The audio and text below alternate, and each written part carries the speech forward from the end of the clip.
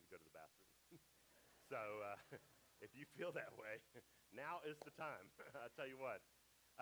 We're going to have a little bit of fun today. I do want to let you know quickly that we actually have a couple of birthdays. Brandy, it's your birthday today. And I know I'm not supposed to say, but you're what, 33 years old? That's just awesome. We're so glad that you're having a birthday. And then Sandra, who's one of our best volunteers, who's trying to hide, she is not 33 today. I mean, like way not 33, if you know what I mean. Uh, I'm not allowed to say it, right? Okay, no, I'm just kidding. But no, if you would like us to humiliate your loved ones, it costs you only $5. So see me before the service would be great. $5. You got $5. Your birthday too? You're really not. No, we'll stop right there. Okay, so today we're going to have fun. If you're visiting today or this is your first time to come, you're going to immediately kind of go, oh no, this is what we're doing. Today we are talking about giving, but we do this once. I do this once a year. And we're not one of these churches, and hopefully as we talk about this today, we're coming right off of a new initiative called Shift 22 that we're going to be building some things in the next few years and kind of stepping into our future as a church. And one of the things you have to do when you do this is to talk about giving and teach our people what that really means. This is not one of those advertising, infomercials where I'm going to try to guilt you into something. We always talk about this in a healthy way, and hopefully you'll see that. We're going to talk about it for the next 3 weeks, but hopefully you will understand that it is a part of our discipleship journey as well. Now you say, well, why do we talk about giving? Like why do churches always seem to be talking about money? This church does not always talk about money. Well, one of the reasons why we talk about giving is because Jesus talks about it a whole lot. He talks about it time and time again. It's tied to many ancient practices and some words that you've probably heard in your life, and we're going to flesh those out a little bit as well. It also is one of the greatest things that believers and disciples step into with obedience. If we talk about becoming greater disciples of Jesus, this is one of those things that you can't sort of extract or amputate from the process of discipleship. It's kind of like when two people are dating. You can date for as long as you like, and it's very fun, but when you get to that point where you want to make a commitment, you got to go out and spend some money. You got to go buy a ring, you got to go and have a wedding, you got to go do all these things that show the level of covenant, and those things are not just because we want to show people how much money we have. Those are to circle us with this sacred idea that what is happening is a big deal. And that is the way we talk about giving at this church. I want to be very clear when I start. Giving is not about money. It is about the heart, okay? I do not need your money. I do not know what people give at this church. So I'm not looking at you and saying, well, I know them. This is where they're at. Because giving is not about that. And I want to tell you this. Giving is not about that for God either. Because what you're going to see here in a minute is that God already owns everything. He doesn't need our money because it's already his. But hearts are not already his. He gives those to us and says, you do with this what you please. And one of the greatest things we can do, we watched a video about it a second ago, when we give our hearts to God, it is a gift to him. And it is probably the only thing in the universe that he does not own. And it's the only thing that he really wants. So I want us to be clear that when we talk about giving, this is not about money. And I think if you ever go to a church that says this is about money and you're going to be treated based on how you give, they've got it wrong. This starts in here. It has nothing to do with your debit card or your Venmo account. It has nothing to do with that because the motivation of why we do this really matters. Now, many of you at the end of those aisles, there's fill-in-the-blank forms today. So all the nerds out there today, right? I never do the fill-in-the-blank, but I'm going to today. And the one thing is you're going to love the service because you're going to get to write down little things and you're going to try to guess before I get there, and it's going to be very exciting for you. And then you're going to be disappointed because we're only going to fill out about half of this week. You're going to have to bring it back next week for the other half. So while I'm trying to placate to you, I'm also going to frustrate you in the midst of this as well. One of the things that I've taught about for many years, and I want to give credit where credit is due, One of the books that I've used, it's a simple little book. It's called The Treasure Principle, written by Randy Alcorn, who wrote many other works as well, Christian works, great writer. This book takes about 20 minutes to read. It's a tiny little book, but the principles that I'm going to use today come out word for word from this book. There's something that I've done at this church for about, this will be the 8th time that I've actually preached out of this book. It's one you can buy on Amazon if you want to. It's really a great read, and it sort of explains in very non-aggressive ways why giving is so important. And so on page 1 today, you can start to fill in the blank, the 6 keys to unlocking the secret of joyful giving. Okay? So here we go. We're going to go through these. We're going to read a few scriptures, and then we'll kind of bring it down and apply this during the week. And I really want you to take these home. I know there's some verses on the back page. Go and read those ahead of time. Go and see what the calling of Scripture ultimately is. Okay, number 1 is really easy. God owns everything. I'm simply his money manager. One of the greatest changes in our hearts and in our heads and in our minds is when we get away from the mentality that things are ours. Guess what one of the first words that any toddler learns that annoys everyone else? What is it? What's the word? Mine. No. Dad, did you say that annoys you? Well, I've met your kids. You got some work to do, let me tell you. One of the first words people, mine, especially if they have siblings, right? Everything's mine. And it's kind of funny because we don't seem to grow out of that as we get older, right? If we start understanding that whatever we have is not actually ours, it's actually God's, and it's on loan, including this body, we manage it differently. When we live our lives with closed fists, I've got to hold on to this. It's mine. I got to have it. You'll never go anywhere with that. But if you realize it's all God's, and we just manage it for a short amount of time, it really changes the way that we see the world. Psalm chapter 50 is a great moment where God is kind of revealing things to David, to Israel. And he says this in Psalm chapter 50, beginning in verse 7. It says, "Listen, my people, and I will speak." Don't you love that? God says, when you guys are quiet enough, I'll speak. Maybe the reason why God doesn't speak to us is because we're always making noise. Listen, my people, and I will speak. I will testify against you, Israel. I am God, your God. I bring no charges against you concerning sacrifices, meaning you're doing that well, or concerning your burnt offerings, which are ever before me. You're doing that fine. I have no need of a bull from your stall or of goats from your pen. For every animal of the forest is mine, and the cattle on 1,000 hills, those are mine too. I know every bird in the mountains and the insects in the field are mine. If I were hungry, I would not tell you, for the world is mine and all that is in it. God is emphatically saying, listen, I don't need anything from you. And I think sometimes we portray this, God's just waiting to do something great, and you just need to step up into it. Let me tell you, God has already done something great. He sent his son and gave his life, and we are saved because of it. God's already done the work. Okay, God's not waiting to do something amazing in the world, but he's not waiting on us. Now, can God use us? Can God do mighty things when we submit? Absolutely. But the big work has already been done. Okay, number 2, my heart always goes where I put God's money. So we're changing the pronouns already. Instead of my money, we're saying God's money. Now, a lot of people, when they read this, they say, actually, that's backwards, right? No. Where my heart goes, that's where my money goes. That's what we tell people. What I'm passionate about is what I tend to invest in. The funny thing is, what we've learned is it's actually quite the opposite. Whatever we invest in, we seem to convince ourselves that that's where our heart needs to be. I'm going to give you a couple of bad examples, and I know they're bad examples, but they make the point quite well. Whenever we do a financial course, we'll do a Dave Ramsey or some other courses, and we'll offer this to people.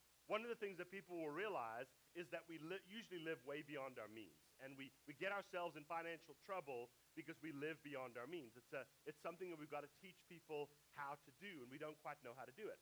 But we'll talk about it, and people will say, hey, maybe you need to downsize your vehicle. And they'll say, well, I'm upside down on my car, right?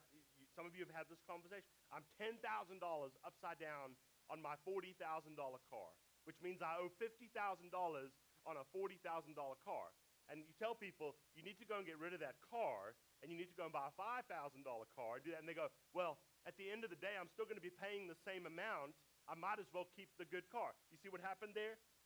Their money's invested. It's ultimately what they want, so they're going to justify why that's okay. And then you got to stop and look at them and say, listen, $15,000 of debt versus $50,000 of debt is a difference, and you need to be realistic about where you're at.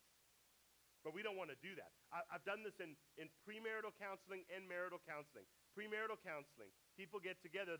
I make them have financial conversations. They hate me for it, right? Those of you, I make them do a budget, and they just loathe me. Many other reasons, but that's one of them. I tell you what, they do not like it. And I'll sit down and I'll say, guys, I don't think you're ready. And it's not just because of money. I don't think you're ready. And this is the response. I've already bought the dress.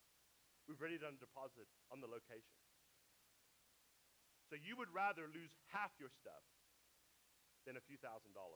You'd rather continue to make a bad decision rather than stop and say, hey, you know what? I'm going to lose something, and it might be a little embarrassing, but this is the right decision. I see the same on the other side when people have been married for a time. Their marriage is clearly over.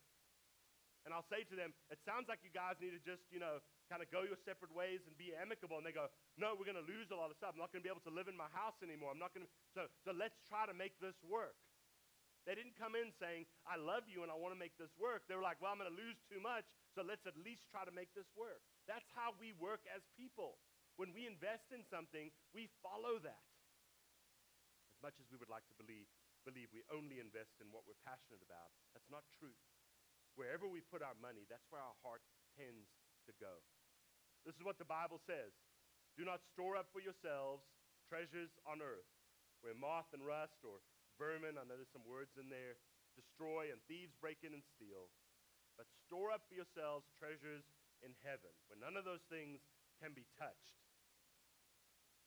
Because where your treasure is, there your heart will follow.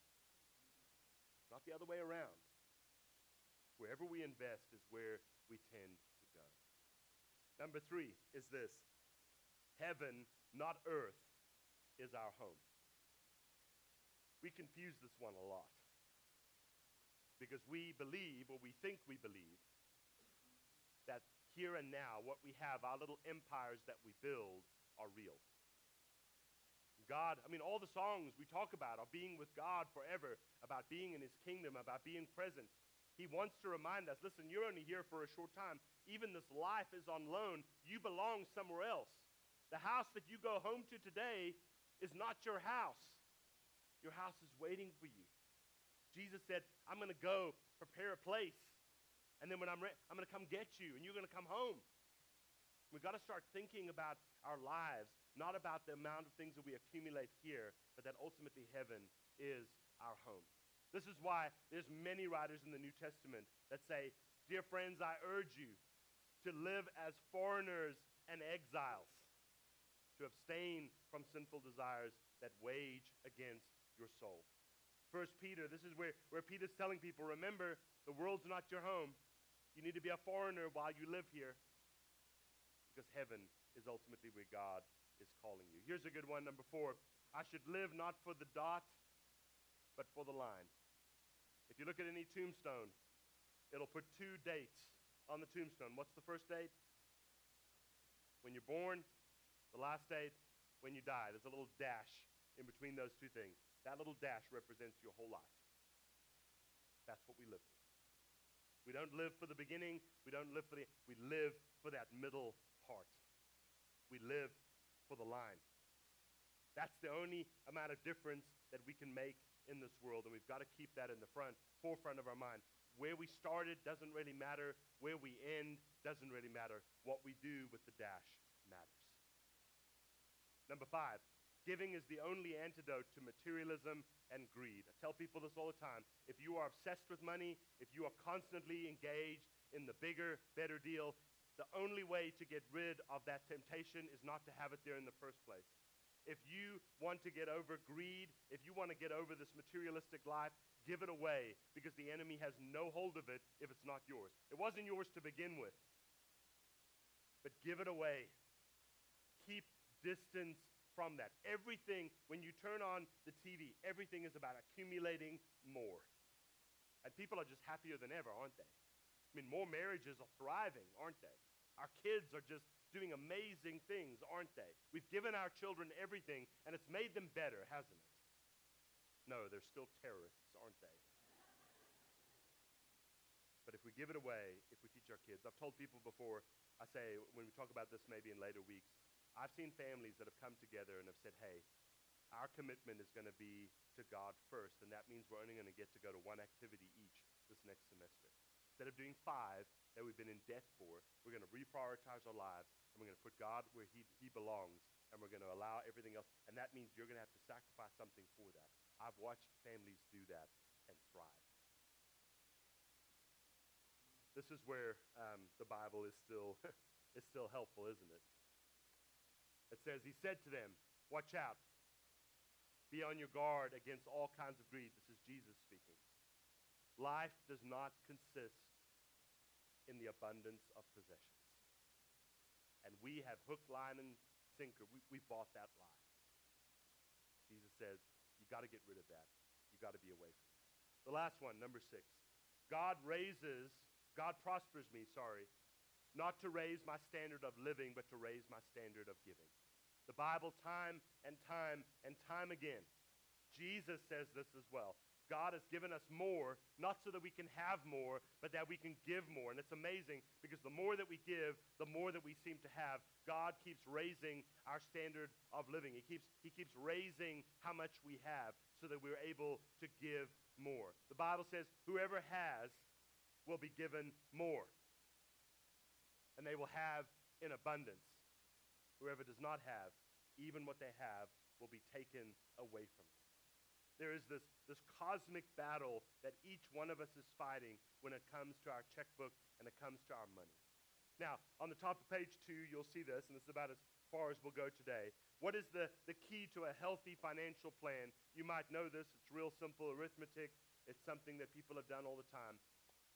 When we talk about this in coming weeks, and like I said, I will flesh this out more fully next week as well, 10%, this is what you give. The Bible talks about it time and time again. 10%, this is what you should give. Line 2, 10%, that's what you should save. Right? For retirement, for college, for all the rest of it. And then obviously if you guys can do simple math, 80%, that's what you should spend or live on. Now, if you can get that 80% down to 70% or 60% or even 50%, that would be amazing. If you could raise those first 2 numbers. This is a starting point for a healthy financial plan. If you're one of those people that says, we really need to get on a budget, start with this. It's super easy. You give 10, you save 10, you live on 80. Which lends us to the question, are we living within our means? Can I do this without having to sell the car? Or can I not? Am I over-leveraged in my life? I find a lot of people are living beyond their means. As I said when I started, giving is not about guilt or obligation or excuses. It is about the heart. That's where everything starts when it comes to giving, especially when it comes to giving to the Lord. I've heard people sometimes that are living beyond their means and that they're just scraping by every month. And I understand that is a very real problem. And all of us, I would say most of us in this room, have gone through that at one time or another. I've heard people say things like this, well, when I have more, then I'll give. You know, if I won the lottery, I would give. If I won $100 million, I'd be writing a fat check to the church. No, you won't. Because if you don't give when you have nothing, you'll never give when you have a lot. Well, I'll give when I have. There will never be a time when you will have enough that you will feel okay about giving. What you're saying is, I'll give when it doesn't hurt me at all. And if that's the attitude, you will never be a great giver. Because you can't be. Because giving is sacrificial. It means you have to say no to certain things so that you can say yes to other things. What I tell people a lot, and this might sound a little on the toes for some of you, sometimes the problem is this: you don't have because you don't give.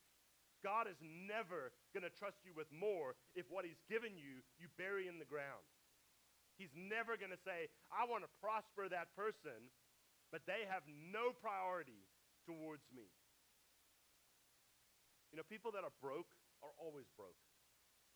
They think the next thing's going to turn it around, and it won't. Because they have selfish hearts. And giving all starts with an unselfish heart. Giving is about trusting God. It's about saying, okay, God, you win. It's yours. I'm going to manage it. I'm going to do the best that I can. Giving is not about money. It's about prioritizing God. It's about saying, God, you're first. If your marriage is in crisis, I'll give you the best advice you ever need. Seek God individually and together. It'll change your marriage. Don't worry about communication and rules about the toilet seat. Those will come. Put God first.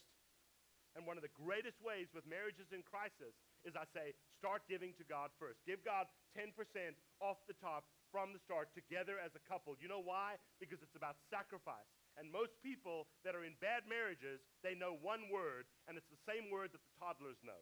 Mine. Gee, I wonder why your marriage isn't working. Well, because that's what we all fall into. We become selfish. That's the only reason marriages end. People are selfish. They want something for them over something for both of them, or they don't think about the other person in high regard.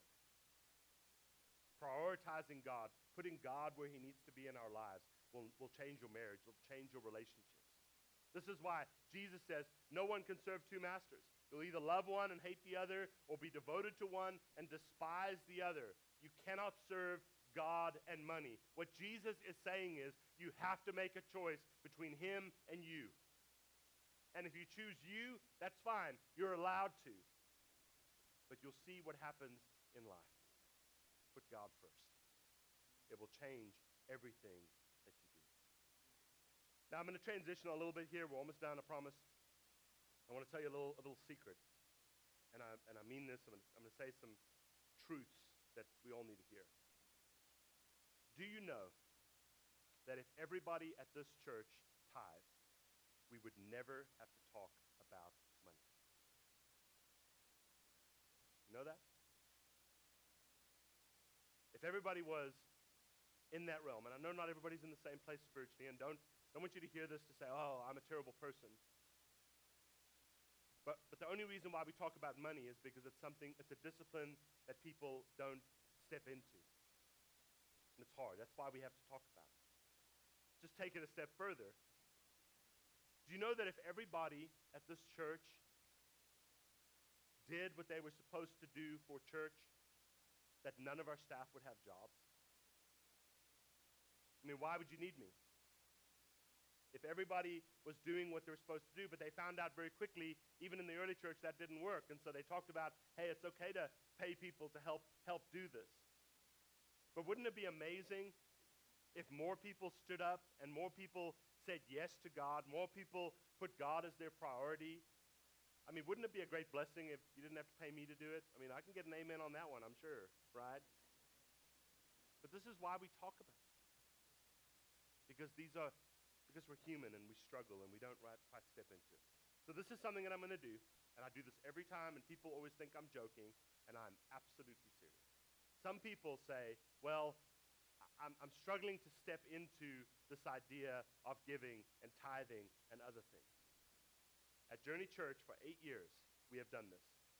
We give you a 90-day, risk-free, 100% return policy, and I'm being very serious about this. This is not a joke.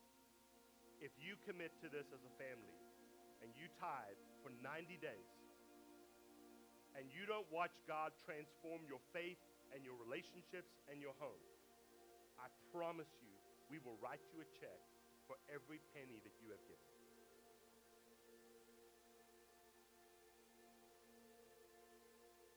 Every year, some people are on the fence.